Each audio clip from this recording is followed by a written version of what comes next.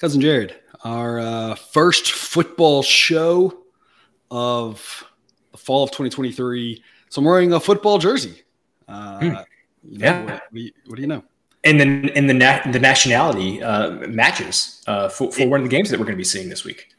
It does. It works out nicely. Cousin Jared, this is our third season to do these YouTube shows. Yeah. The college football season. I'm honored that people continue to watch us talk about college football. Where's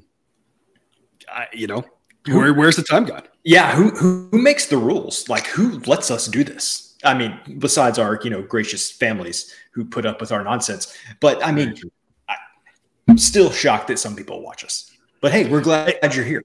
We are glad you're here. There's never a lack of imposter syndrome on any of these things, right? That's right. It's a real thing. Yeah. We have a new and improved sideline this year that it's going to project totals. It's got offensive and defensive grade, just like I have for baseball and college basketball. Same scaling where 100 is average. Standard deviation 15 higher means more points. So for defense, you want to be lower. For offense, you want to be higher. Special teams gets weird. So for special teams, higher is better. But it's also got some fun things that I haven't quite pulled it all out yet, but I am working on a way to do so for all of our people on Dub Club. It actually has positional rankings as well. So you can see the grades for quarterback, running back, receivers, line, different, the secondary linebackers, all that fun stuff. So it's a very new and improved. Spending a lot of time working on this. Started on it actually last year during bowl season. Took some time off it, of course, to do college basketball and baseball, but spent a lot of time working on it. So I'm really excited about the new and improved college football version of Sideline. Yeah. See, while you've been working on Sideline, I was, sitting in church this morning and the pastor somebody who went to the University of Texas, and he talked about Texas A&M for like 5 minutes at the beginning of the sermon. It was very kind words said by the pastor about A&M. And so that's how it's football season, is when the pastor opens up his sermon with, a UT grad talking about A&M grads. It's just really the best time of year. That's how I was spending, my time, instead of, you working on Sideline. I'm just sitting there listening to other people talk about college football. Yeah, there it goes. But I mean, you got to absorb it so that you can then relay it to our listeners. Cousin Jared, we are missing an annual tradition, which is Nebraska playing on week 0. Our first ever episode, we talked about Nebraska, and that was quite a preview that you gave 2 years ago about the team and how they were going to fall apart. And you were like reading the offseason quotes, and you were just like, this is not going well. And sure enough, it did not go well. Then they opened up again last year. No week 0 game for Nebraska this year. So it's kind of sad times around here, I think. Yeah. I was really looking forward to getting to talk about Nebraska, especially now, because in my work life now, I interact with a lot more people that went to the University of Nebraska. And the best example I can give is, we were in like a team building event, there were some Nebraska grads there, and it was like, hey, if you could go back in a time machine, you go forward in time, backwards in time, what would you do? And you heard all these unique answers about going forward or back in time for these various reasons. And one of the Nebraska grads said, I would like to go back to 1994 and 1995. So that just kind of tells you what the Nebraska fans feel like. And in my opinion, like, you kind of knew what you were getting with Nebraska the past couple of years. And I feel like we harped on that a lot. You kind of knew exactly what you were getting from this team. And I'm not sure what you're going to get from Nebraska this year, but that's, in my opinion, a very good thing. Because you knew what you had was bad. And this season could not go well. But if it doesn't go well, it's not going to be because of the same reasons that the previous seasons hasn't gone well. I think if it doesn't go well this season, it's going to be because Rule got there and he's like, I've got to burn this thing to the ground before I can kind of build it back up. So I wanted to ask you, as somebody who attended a university where Matt Rule was a coach and kind of got to see the very fast progress that he made in the few years he was there. What do you think that we're going to see from Nebraska, and maybe more specifically like Matt Rule this year? So I actually think this might be Matt Rule's best first season ever, simply because he inherited that Temple program that was in shambles and built them up. And he inherited a Baylor program that was in shambles. I mean, more than shambles. Yeah. More than shambles. I mean, getting there and had like one scholarship player, literally like one guy or one commit or whatever, who everybody else left. It was just a disaster there. And now he's actually got some players. Now he does need to, change some things around to get his guys, et cetera. But he's been very comfortable saying, like, I don't care how bad we are this year. We're building towards next year. And I think he's going to do the same thing here at Nebraska, but he might actually win a few games because he'll have more talent this year in year one than he's had before. And I'm not sure about this year, but I do think Nebraska's got good things coming for it. I mean, Matt Rule is a fantastic college football coach. I mean, you saw it again in 2 previous stops. Obviously didn't do well in Carolina, but if you remember a guy by the name of Nick Saban, I think was his name, did not do well with the Miami Dolphins. And I think things have turned out okay for him. So, it's just a different world in the NFL for most coaches. So good things coming for Nebraska. Yeah, I definitely agree with that assessment. Now they're going to be hurt when the Big Ten gets rid of divisions, or they change things up in the next couple of years. But still, I think they're going to be playing much better. Also very interested to see what they do with Jeff Sims, who transferred from Georgia Tech, going to be the starting quarterback there this year. I don't recall Rule having like a dual threat quarterback like that before, especially at least not at the stop at Baylor. He didn't. So I think there's definitely reasons to be optimistic. And I don't think you're going to see Nebraska just constantly beating themselves this year. And that's going to be a welcome change for sure. Yeah. I'm just real curious before we move off of Nebraska, why do we think Scott Frost failed there? Because he had success at his previous stop. Going back to your alma mater, I mean, was it just too much pressure and too much, back home, that sort of thing? But I mean, it seemed like a solid hire at the time. Sometimes you see a hire. Sometimes you see a hire and you look at it and you kind of know, hey, I've seen what this guy's done and what he's done with those guys. And, there's a long list of guys I think we've questioned the hire at the time, but that seemed like a pretty solid hire, right? Yeah, no, it seemed like a great hire at the time. I think probably at least half of the reason it didn't work, you can go on Google and just Google it, and don't want to besmirch anybody here, but I think you can go on Google and find like part of the reasons why it didn't work. Definitely some dirty laundry got aired around the time that Frost left about how some of the other things that might've been going on there. But that team, it's just, but those are things that you wouldn't have foreshadowed, I guess, when the hire was made. Correct. You could not have seen that was going to happen. Yeah. But after a couple of years, it's one of those things where bad things kept happening, and it was almost like you just had to change the guy at the top, because there was just this almost like this dread of like everybody was just waiting. When's the bad thing's going to happen? When's the other shoe going to drop?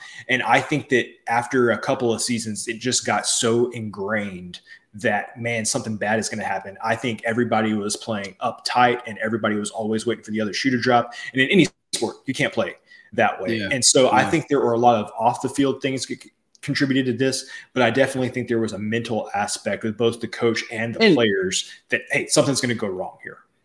And it's like with your alma mater, it almost seems like when things go well, they go doubly well. And when things go wrong, it goes really wrong. And it's like then the pressure, and then you start like, this is my dream job and I'm blowing it. And it just spirals out of control. But it was, obviously an unfortunate set of events for them. But I think good things, of course, to come. For Nebraska, new things. There are new things in college football with the running clock. After the first down, it'll look a little bit more like an NFL game.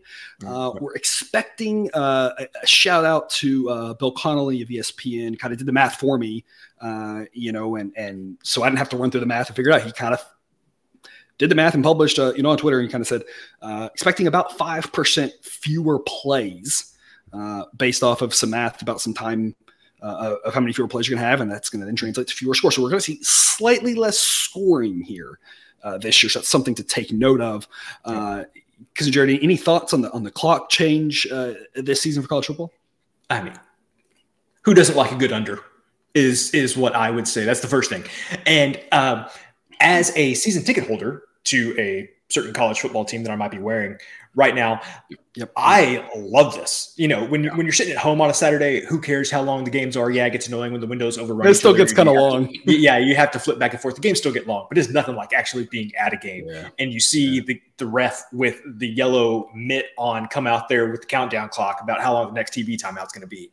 And there's nothing worse than that. So the at-home viewing experience, not going to change that much. For the people who go to the games in person, I think this is going to be a pleasant change, because even if it's 10 minutes off of the game, it's going to make it, I think it's going to make it flow a lot better. So at one point I never would have said this, but I am perfectly fine with this change. I used to think, man, this is one of the things that makes college football different from the NFL. I don't want it to change, but maybe I'm just getting, crotchety in my old age. If it takes 10 minutes off the game, I'm great with it. Yeah. And you're going to have, fewer plays, hopefully, fewer injuries.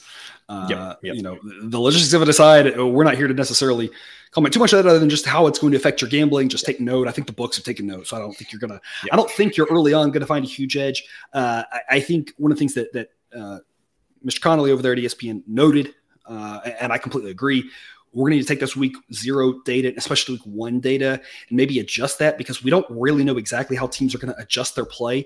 They could allow it to, it could be more like 3% or more like 7%. And that would jump your totals up or down another couple of points easily. Just because, and certain teams may do different things too differentially. So just things to keep an eye on there, because teams may decide, based off of that change, here's how we're going to try to maximize our competitive advantage. And that could mean slowing things down a little bit more, speeding them up a little bit more. Not really sure exactly what teams will do yet. The coaches obviously know. We're not talking to them, unfortunately, about that. So something to keep an eye on there. Other than that, though, let's get to it. The week 0 slate, not the highest quality of games, but it's college football. We'll be watching it. We'll be betting on it. And hopefully, because of Jared, we were joking beforehand, hopefully the quality of the show is better than the quality of these games, because there's not a lot to love from a just pure. I'm not sure if this was a regular week I'd watch any one of these games other than the middle one there. Other than that, I would not watch the other 6. But hey, we're going to watch it. We're going to bet on it. We're going to enjoy it, and it'll be good to get back into college football. That's just what I was going to say. Is week 0 the best time to bury some awful game that otherwise would get 0 television exposure? Week 0 is your time.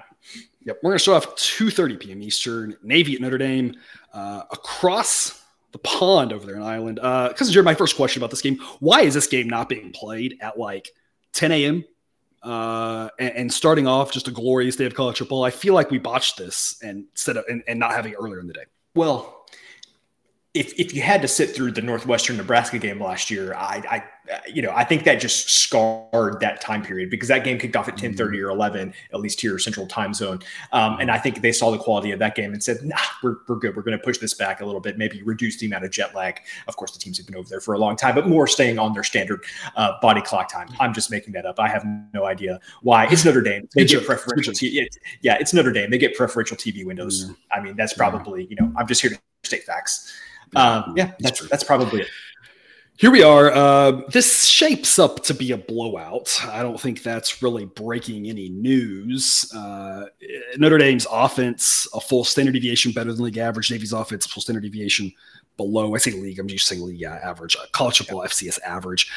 Notre Dame's offense gets a little bit of a ding in the ratings because of their slower pace of play, because they are constantly running the ball. You run the ball, there's no incomplete passes. Incomplete passes stop the clock. Or new rules, aside, stop the clock on an incomplete pass. So, it turns out that that's going to kind of slow their offense out a little bit. It makes their defense a little bit better on a per play basis. Their defense is well worse than average. It's just that it doesn't reflect as well in the points that they allow because of their style of play. Here's the thing that's interesting to talk about in this game, though, is I built this into the model. A team that is losing and or a triple option team affects the spread in a specific way based off their style of play. What I mean by that is if a team is losing and they're a bad defense, high offense, pass team, that's built into the model to say they're actually going to lose by more than you would think, because the only way they're going to come back is by continuing to pass, and that's going to make for more possessions. And that's going to lead to a bigger blowout. A team like Navy, or another team that just runs the ball a lot, plays really good defense, is going to lose by less than you would expect, simply because they're going to limit the number of possessions. We see this constantly with these triple option teams. If you are not taking that into account, you are doing something wrong, that it is not normal football with the way they play. That minimizes the amount that they should be favored, or that they would lose a game otherwise by against a team like Notre Dame. Mm-hmm. That said, the model still has Notre Dame minus 29.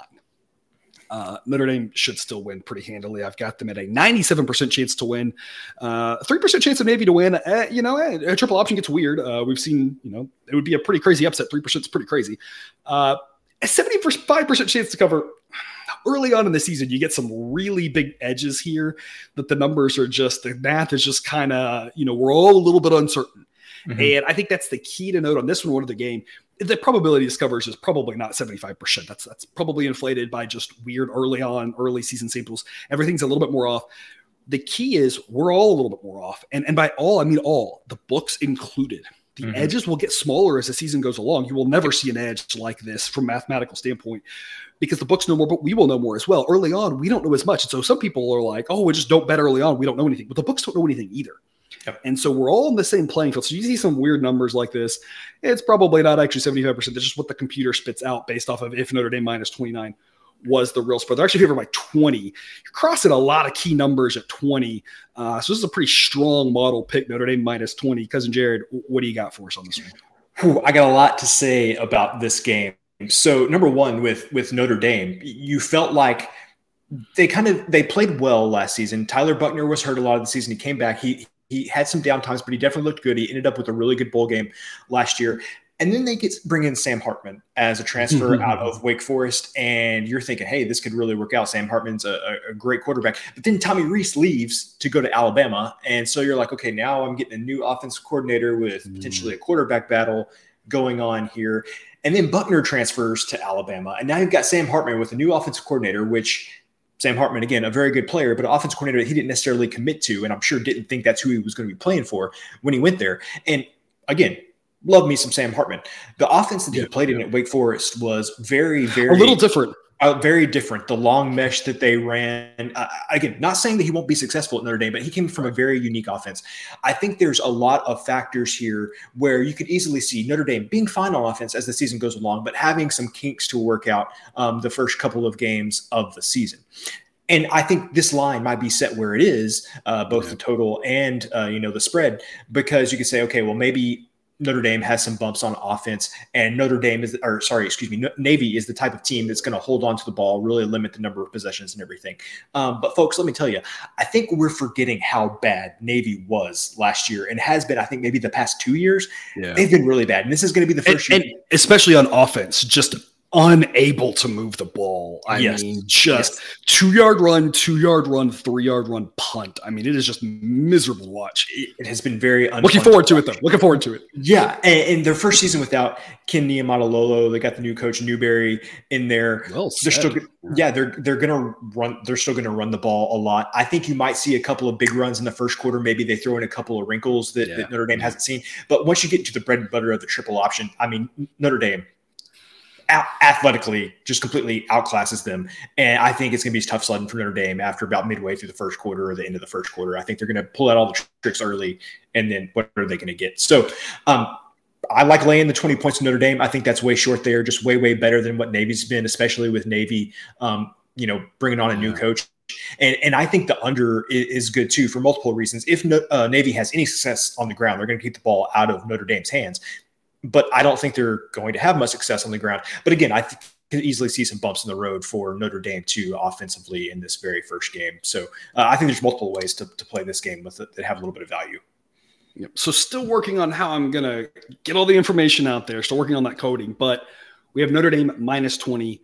That is an A-grade play. It is a strong model pick.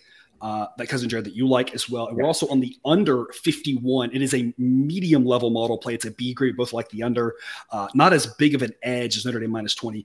I think the key thing, we're talking a lot about key numbers this season, that the numbers really matter, similar to baseball where the price matters, right? The numbers matter in college football. Here, we are going to have some money line stuff for our people over on Dub Club. Not going to have much money line stuff to talk about here because money lines usually aren't out as early as we record these shows. But when we're talking about key numbers here, when you're at 20, 20. They could easily win by exactly 20 if the push protection on a semi-common number, 21 being common, 24 being common, 27 being common, 28 being common, and you get to 29, which is what the model says. You're crossing so many key numbers that this is a really strong pick. Even if there are some bumps in the roads and this number should be minus 24, you're still crossing some really key numbers there, right? 20, 21, 24, and that sort of thing. So a pretty strong play here on Notre Dame to start us off. Because in general, we always talk about you ought to be able to think about how you're going to lose a bet when you're on the spread, because your odds of winning aren't ever 95%. You're never 95% going to win a spread bet, right? So the way you lose this bet, kind of as you said, Navy pulls up trick plays, kind of pulls the Little Giants route. If I'm aging myself there, if you've seen that movie, the right trick plays, the gimmicky type things, get a touchdown here, a touchdown there, really limit Notre Dame from having the ball. It's going to have to be the perfect storm, though, I think, for them to really hang in this game and make it where we don't have a chance to cover it, simply because it's not just that Navy's going to have to hit the trick plays. Like you said, they're going to have to keep the ball out of Notre Dame's hand, which means sustained offense. That's what you want to do with the triple option. If this triple option is rolling like it was, 5 years ago, 6 years ago, back in Navy's kind of heyday, they have an absolute chance to kind of keep this a one-score game, because they can have that 7-8 minute drive and just really kind of take the will out of the other side. That's not the Navy that we have seen of late offensively, and a new coach might change that. It's probably not going to change it here on week 0. And them struggling, Notre Dame's got a really good defense. They've had all offseason to prep here for this triple option. Notre Dame's off next week, coming back from Europe. So, they don't really have any reason not to have prepped for this game. It's not a look-ahead spot, really, for them. I don't even know 100% if they're off. I assume they're off. That makes sense. If they're playing, that's somebody did a really bad job with the schedule. So they should be off. So Notre Dame minus 20 A grade, under 51 B grade for us. Taking us to UTEP and Jacksonville State. And folks, this game's going to be ugly. I've got this as, UTEP being the 122nd best team, Jacksonville State the 131st best team. Not the worst team. There are 2 worst teams. And of course, folks, lucky you, we're going to cover both of those worst teams later in this episode. 2 pretty terrible teams, pretty close to a pick 'em here. Neither one's good on offense. Neither one's be good on defense. This is just not – there's nothing good to say about this game. I think, we're kind of leaning UTEP here, and I have the reason for you here is I think people are getting a little bit too caught up in what happened last year with James Madison, who, as our 5th president of this country, has a little more clout than Jacksonville State, because everyone knows Jacksonville is a state. That's my hard-hitting analysis. Cousin Jared, do you have any actual analysis for us? Yeah. So, if you look at – I'm a little bit confused by this line, and I'm not here to say that UTEP is a great football team. I'm not saying that at all. But they won 7 games in 2021. They won 5 games in 2022. And, for UTEP standards, 12 wins over the course of 2 seasons is really, really good for UTEP. Yeah. Again, UTEP, not a great football team. That's partially a product of playing in Conference USA. Conference USA even more diluted this year. And so conference game, by the way, can't not that it matters because no one cares about this conference, but this is a conference game. Yeah. And even me, such a huge college football fan, it's even getting to the point where it's difficult for me to care about Conference USA. So I just think fun. Like UTEP is just like an annoying low-level FBS college football team. They beat Boise State last year. Now, that was like the absolute nadir of Boise State season. Like that was the absolute worst part of it. They got better from there on. But they beat Boise State. They hang in games all the time that they shouldn't really hang in. I think for Jacksonville State, for their first game as an FBS team, this is like, I think mentally it's going to put Jacksonville State in a tough spot, because it's like UTEP. You're like, oh, yeah, we should beat UTEP. And you're going to get on the field with UTEP, and you're going to be like, UTEP's not atrocious. They're okay for a Conference USA team. And so this is, for me, I think that this is just a little too short. I would lean UTEP as well. I know it's on the road, but I just think the past couple of seasons, same coach and everything, same style of offense, same style of defense. These are the type of games that UTEP has won the past couple of years. And so, I don't feel super strong about it, but definitely I would lean towards laying the point with UTEP. That's, exactly the way I would put it here. We're going to go UTEP -1 as a C grade pick. worth investing in, just going to scale back simply because the model isn't really loving this. As you can see, model says minus 1.2. So the model doesn't love it because Jared and I were both kind of, there's just a lot of variability with Jacksonville State coming up. We don't know exactly. We have some data, we have some idea, but you're just not 100% sure what to expect here. But I think the reason why UTEP's a smart investment, even for a small amount of money, is exactly like you said. We have seen over the last 2 years, UTEP wins these types of games. They beat the New Mexico States, who also went to a bowl game last year. It's a terrible conference here that they're kind of all playing in now. Like, I almost use that word loosely, and Jacksonville State falls in that category of a bunch of bad teams, and UTEP kind of beats the bad teams and they lose to the good teams. And Jacksonville State, we don't think is going to be a good team. They're not James Madison. James Madison lost 5 games in the 3 seasons preceding their move to Division I. They were a juggernaut. They lost 5 games in 3 seasons. 3 of those came in the playoffs, 2 in the semifinals, 1 in the championship game. Of course, North Dakota State, if they moved up instantly, would become a bowl team every single season with how good they are. James Madison was really, really good. Jacksonville State was a solid FCS team, but they're also 2 years removed from a 5-6 season. Obviously, you have a new coach, and that matters, but it's just – I just don't think they're in the same class as James Madison, anywhere near it. And so I think we're getting a little bit caught up in that. And UTEP, if they were to play a team like James Madison or North Dakota State coming up, maybe even a South Dakota State coming up, to be completely honest, it's a little bit tougher of an ask. But I think Jacksonville State, a tier below, these are the types of games they've done a really good job in. They're well coached. They just don't have a lot of talent, unfortunately.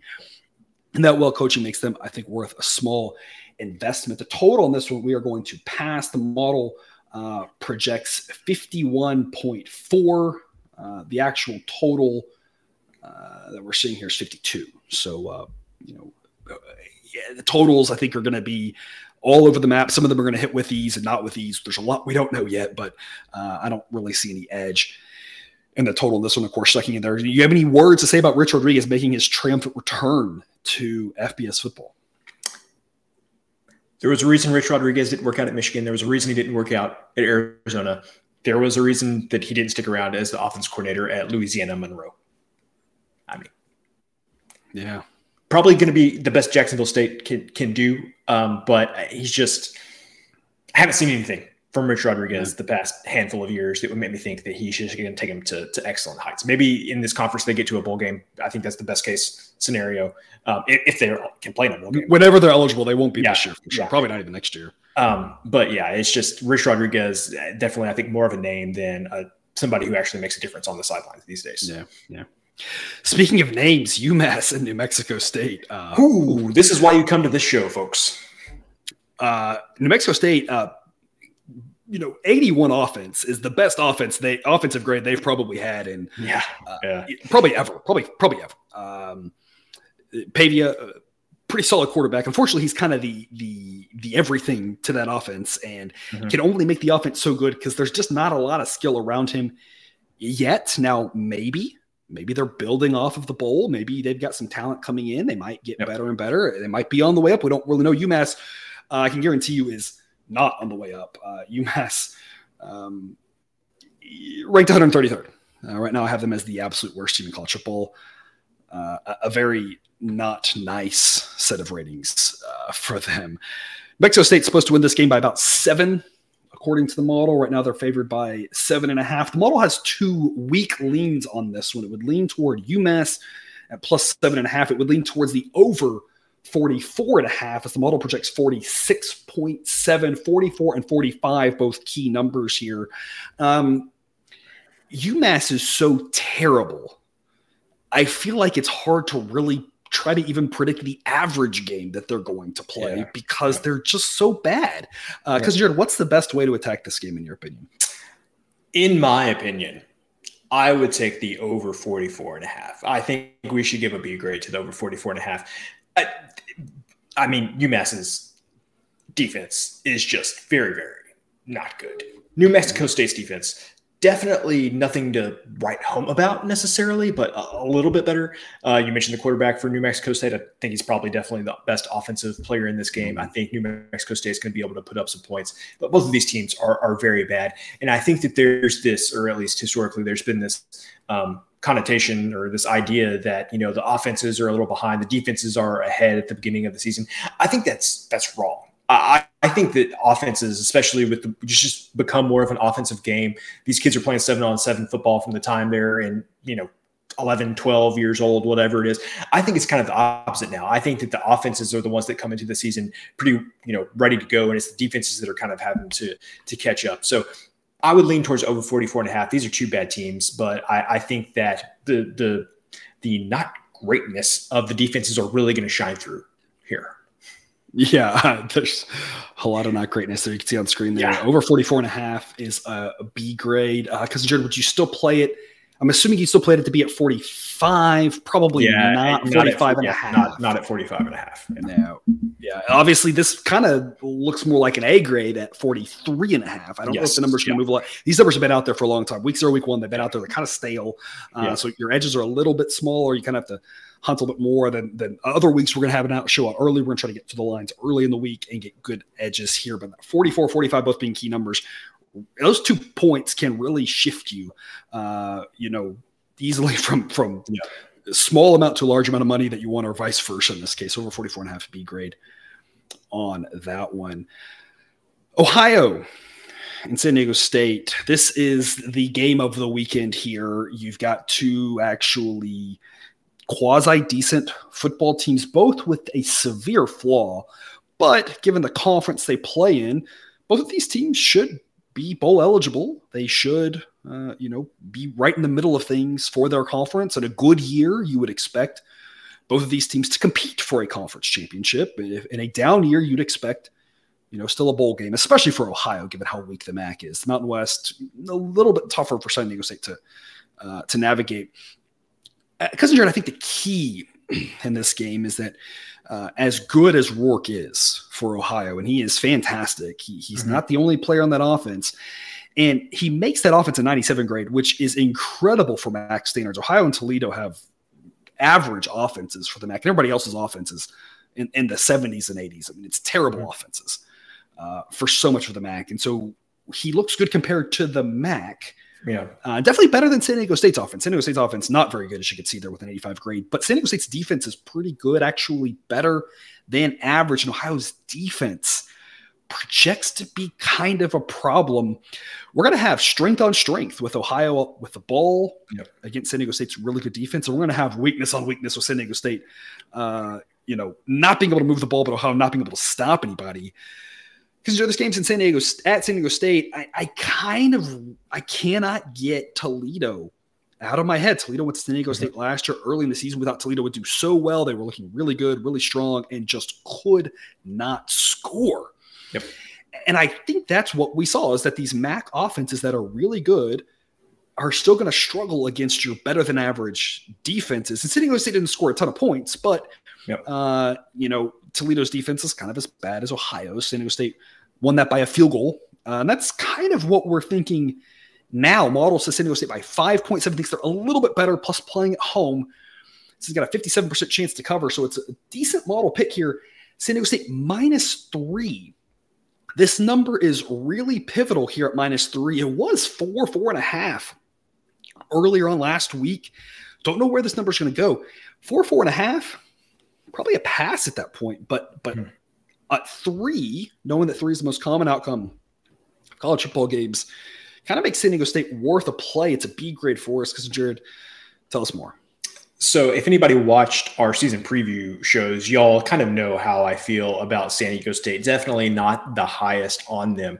And at that 4.5 number that you mentioned, I was ready to pull the trigger the opposite way and back Ohio. But I agree with you. Since this has come down to 3, I think that makes San Diego State more of the correct play. And that may sound silly, you know, just crossing a couple of numbers like that, but those are the most key numbers in college football. And so it really does make a big difference. Completely agree with you. It's very difficult to look past that Toledo-San Diego State game last year, because if there's anybody in the MAC that you can say is very similar offensively to Ohio, it is Toledo. And I think we could agree that Toledo has better defense than what Ohio has. So I was just getting caught up in the Rourke hype and thinking, how is this? I think definitely at times putrid San Diego State offense going to be able to keep up with work. But like you said, San Diego State has a very good defense, and we'll at least be able to contain him a little bit. So I'm good with laying the 3 points and making it a B grade. San Diego State, I think, just has too much. We kind of know exactly who they are, and the team that they are has definitely won these types of games in the past by making the game ugly and low scoring. Yeah, absolutely. That'll take us to our next game here, Hawaii and Vanderbilt. Everyone remembers this game from last year. Yes, on week 0, a game we were all excited to watch late at night and be the dessert to our week 0 college football experience of 2022. And the game was over almost before it started. Yep. We did see a Hawaii team that improved drastically about the halfway point of the season. Hawaii last year, Hawaii and Nevada were the 2 teams last year that just lost literally everybody for 2 completely different reasons, both coach related. And, now as the season moved along, they kept getting better and better and better. And we definitely backed them a handful of times later on in the season. They were covering, they were hanging around in some of those conference games, looking much more competitive. Obviously, we don't think they're going to go on the road and win this game, but Vanderbilt, kind of as always, a decent team overall. If they were playing in any other conference, if they were playing in not one of the best, maybe 3 conferences right now, obviously, SEC, Big 12, and Big 10, a little bit different. Any other conference in college football, they could probably hang around and be mediocre, make a bowl game. But of course, in the SEC, it's going to be tough for them there with that below average defense. I think it's going to be more of the same for Vanderbilt. Not a terrible team, just going to be a really tough schedule. They're likely going to win this game, but an improved Hawaii team might hang around. Model says this should be Vanderbilt by 15. Right now, this number's in the 15.5, 16.5 range. It was 17.5 earlier in the week. It's dipped down a little bit with some Hawaii money, moving the number down. Because, Jared, what's your recommendation for people now that we've missed out on what would have been a solid pick at 17.5? Mm-hmm. If you were with us on the baseball show last week, I said that basically sports betting is math and psychology. And I mentioned how neither one of us here have a degree in psychology. With that in mind, let me tell you the psychology behind how this is going to happen. Everybody, as this game gets closer to happening, I cannot imagine people not having flashbacks to what happened out in Hawaii last year and just Vanderbilt just absolutely demolishing them. And people saying, wait, this game is at home in Nashville. Why is this line only 15.5, 16 points? This makes no sense. This Hawaii team is terrible. And I will grant you this Hawaii team, number 1, is not good. Number 2, when they ranked 116th. That's not good. That's actually higher than I thought it was going to be, though. But where I was going with that was when they played Vanderbilt last year, they were even much worse than what they are right now. So people, I'm saying all this to say, I would recommend holding off on this. I think this line is going to go back out closer to 17. And so as the week goes on, keep your eye on it. If it gets back up to 17, maybe we'll grab them then. If it doesn't get back down to 17, I don't know. Right now, just of note, full disclosure, one of the sites that we use here, minus 15.5, but it's big plus, not big plus odds, but plus odds on the plus 110. Plus 110 on the getting 15.5 points with Hawaii. I would still take that with those odds. If you're not getting plus odds there, it's a little bit different. But anyway, just keep your eye on it, people. I think this is going to go back out to 17, and I would try to wait and grab that number there. As you can see on the screen, probably they cover 15.5 is 51%. If you can get a 51% bet at plus 110, that's going to make for a profitable investment. So we'd be thinking probably B to C grade, depending on how you feel about this, at this number, at the 15.5, at the plus odds, if it holds there. If instead of the juice being adjusted, the number gets back out across 17, that becomes a little more valuable. Hawaii might get run again, but you make a good point there. Shortly after that Hawaii game, Hawaii fell to the worst team in sideline, and it wasn't just my rankings; it was basically everybody's. And in some cases, the worst team by a long shot. But then they slowly started to climb as the season moved along. They're bringing a bunch of guys back. That's the benefit of having a player-based model, is I have all the data from last year, know who's back, that sort of thing. And they're not going to be good, but they're not going to be terrible. Vanderbilt, of course, 73rd according to Sideline right now. Should win this game, 84% chance of winning it. Hawaii pulling the upset would be fairly surprising, but maybe a little bit of revenge on their mind after last year.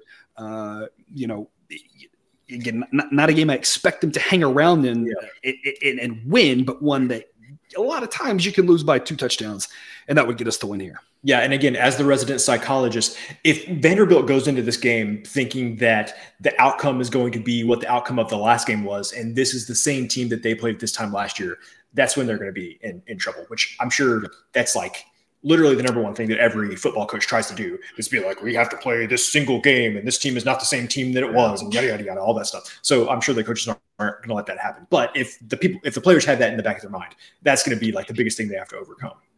You make a great point, though. Everyone knows the same things. The coaches know the same things. And for all the times that we know that coaches have said things like that in locker rooms, teams still sometimes come out with a lack of focus, right?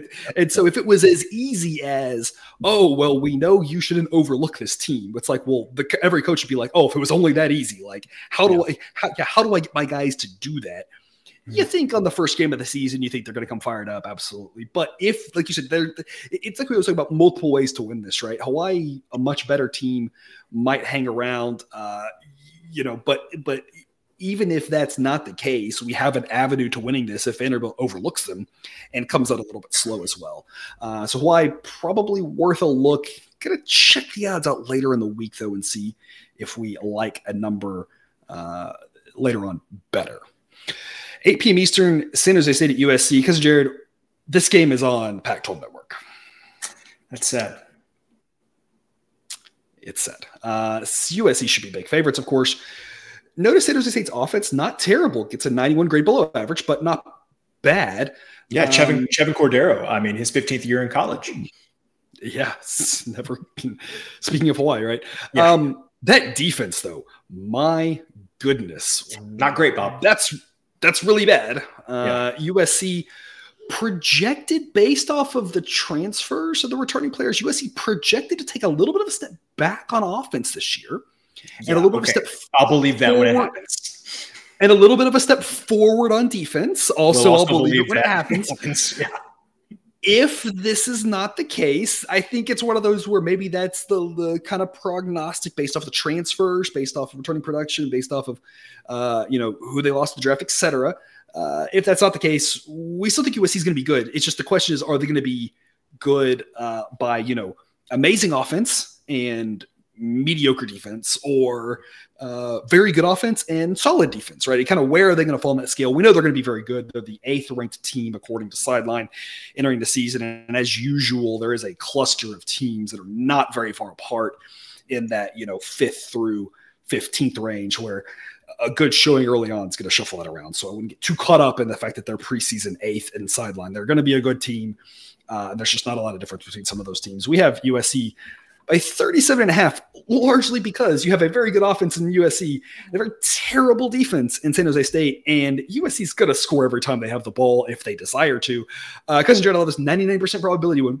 There's a good case to be made. This is going to be the biggest blowout we will cover on show. We're not going to cover every game this season, and I cannot see us covering a game with quite as big of a projected difference. So for the first and only time this season, you will see on screen 99% chance of winning. San Jose State getting a 1% chance of winning is basically a nominal percent. I really don't think it's actually that high. I think it's probably closer to 0, but the math is kind of like, but like something weird could happen, right? Yeah.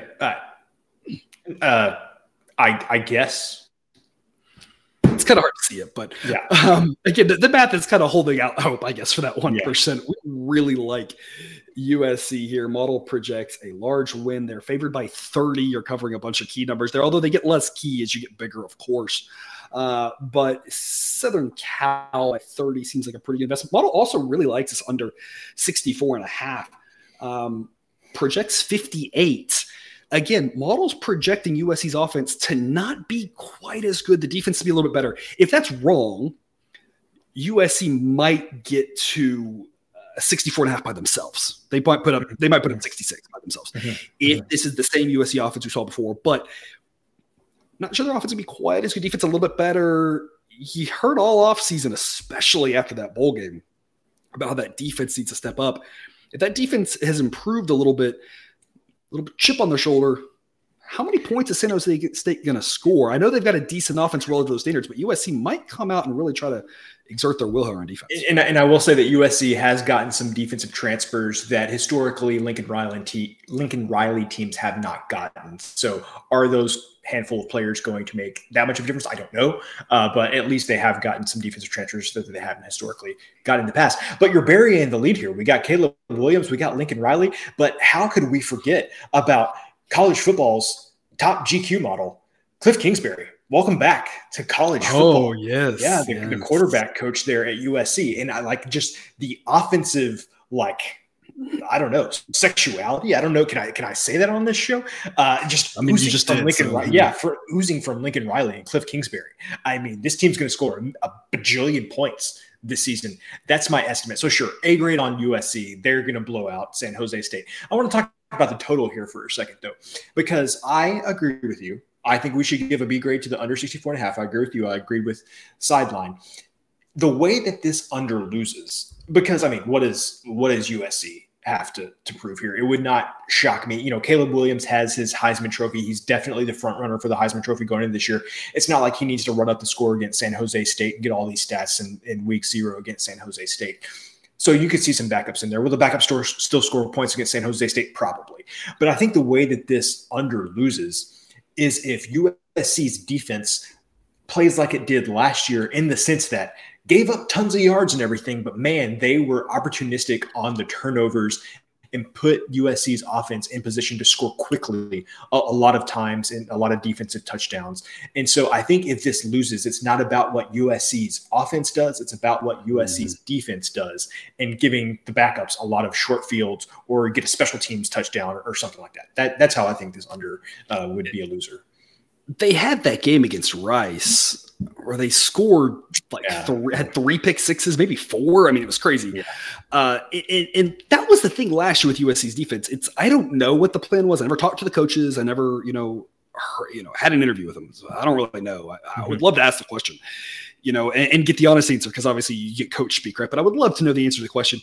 Was the game plan just our defense is terrible, so we're just going to go for turnovers, and if we give up scores, who cares, because our offense can score? Because that's what it felt like watching USC play. It was just looking for the ball, trying to intercept the ball, trying to force fumbles, and if it didn't go well, who cared? And they should be better this year. Now, again, taking a look under the hood of sideline, it's those transfers. That's why the defense projects to be better than average. And a slightly better than average defense is still going to give up some points against the better teams. Tulane's offense last year was good. They still would, even this defense would give up some points to Tulane, maybe not quite as many as they did, of course. But, if they're better than average, they should be able to stop San Jose State. You're right. The questions will be turnovers. How many did they get? Do they get any pick sixes? Did they get any short fields, et cetera? But that's going to be the question. And the model really believes in these transfers based off of their body of work from last year, thinks that there's going to be good things in store for this USC defense this year. We'll find out that there's going to be some teams whose ratings don't really move a lot after a week or two, because we're going to kind of say, yeah, we have some really good data last year.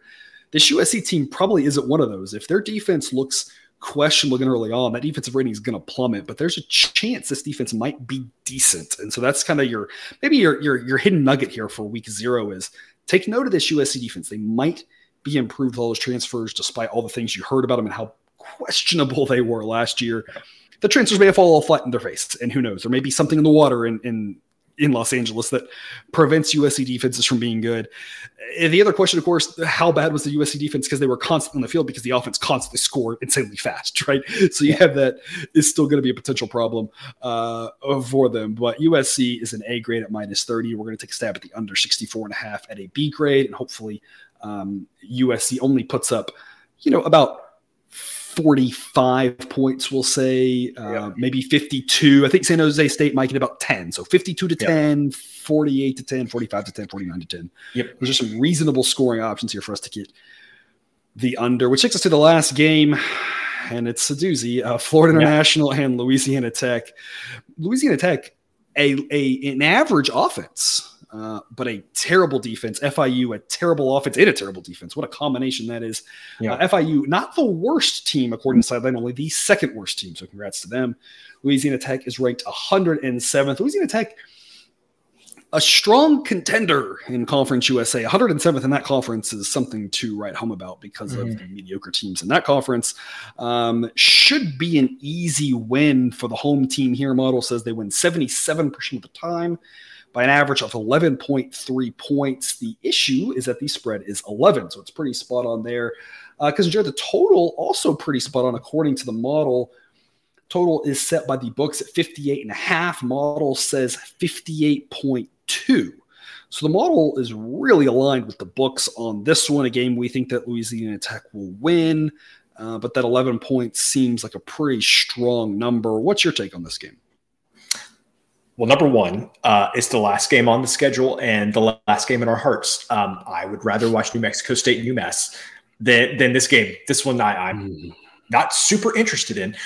However, what I would say is I think the odds of both of these teams showing up and playing well is low, would be my guess. And you talked about how bad FIU's offense is. It is very, very putrid. And so I would lean towards the under 58.5, maybe at like a C grade. That's just one of the most key numbers in college football. And I feel like the books are begging you to go over, and they think, well, we can set this half a point above that very key number and you'll still go over because look at how bad both of these defenses are. But I think that's being overplayed a little bit. There's a reason both of these teams are really bad, and that is that they both have hard time scoring. And so anyway, the defenses may be bad. I don't think the offenses are great either. Being north of a key number like that, let's take the under. Obviously, this is why this is a C grade. You like it a little bit more at 59 because 58, 59 are both key numbers in college football. It's just the difference between did you get one field goal or three. And so it's I think 58 is a little more key than 59, but it's not by a ton, right? 59 kind of matters as well. This game could easily land right on 59. So 59, 59 and a half, that's where the grade becomes a little bit stronger. We got another key number under our belt. We're always just looking to get an extra couple of percentage points towards our edge, and that makes for a good investment. Still think the under 58.5 is worth a play, especially to wrap up your night here. Cousin Jared, we told the people to wait on Hawaii. My follow-up question to you, would you tell people to wait on this one as well, hoping it goes up to 59, hoping it goes up to 59.5? Especially being the late night, would you recommend maybe a last-minute play? Maybe not quite last minute because the Sharps are going to come in at some point, but maybe a couple hours before kick. How many people are going to be in that late game rooting for points, driving the number up? Or do you recommend just locking in this one because 58 is a key number? Do you recommend a half your unit now, put the C grade, now, hold back a little bit, add a little bit more if you can get to 59.5?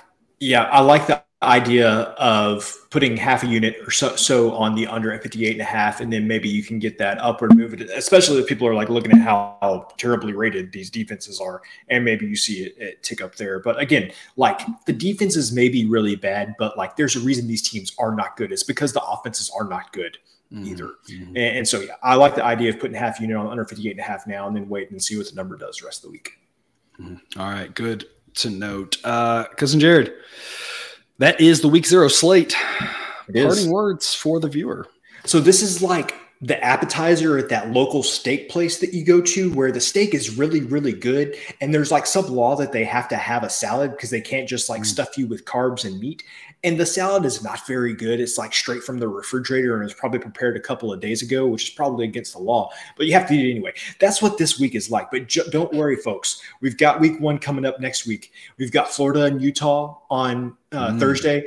We get our first late Hawaii game. We don't even have to wait long into the season. Friday night, this next week, we get our Stanford at Hawaii. And then once we get to Saturday, how many points will Iowa score this year? We've got Boise State and Washington. That'll be fun to talk about. We've got a new offense at Wisconsin. Notre Dame actually is playing a home game next week. Are they really? Wow. They are. And the game, I can't tell if the game's on Peacock or not.